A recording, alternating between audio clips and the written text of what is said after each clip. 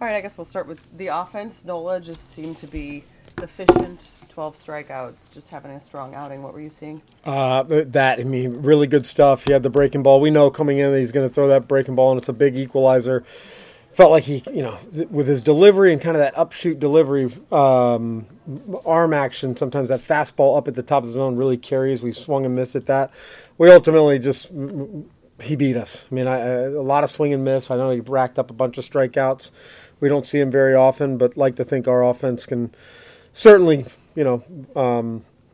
find ways to get runs, and we just didn't tonight. And then on the flip side, Zach Eflin, just another strong outing from him. I think 11 of his last 12 starts, he's gone at least 6 innings or more, just capable of going deep in the game. He was awesome. Really good, really efficient.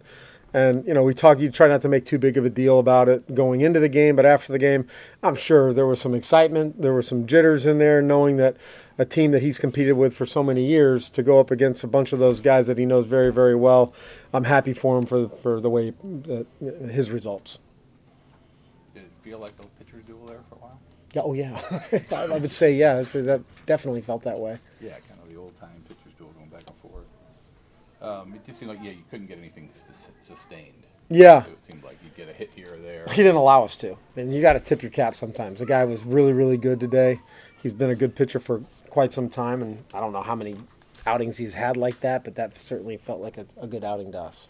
Pretty good instance of what Eflin has done well this season, too, as far as getting ahead, throwing strikes, and getting some chase. Yeah, I mean, we talk about it that sometimes it comes across as being simple. It's not simple to do that, but you can really appreciate a guy that has been as consistent as he has for this first half of the season, and no different today. How did Brandon just look overall? He looked fine, healthy. I mean, I'm glad he got that first hit, but his swings looked good. And then Wander with the homer. Yeah, Wander. Off the bat, I was not even thinking homer. That's just a strong kid that can really drive the ball out to the left center gap.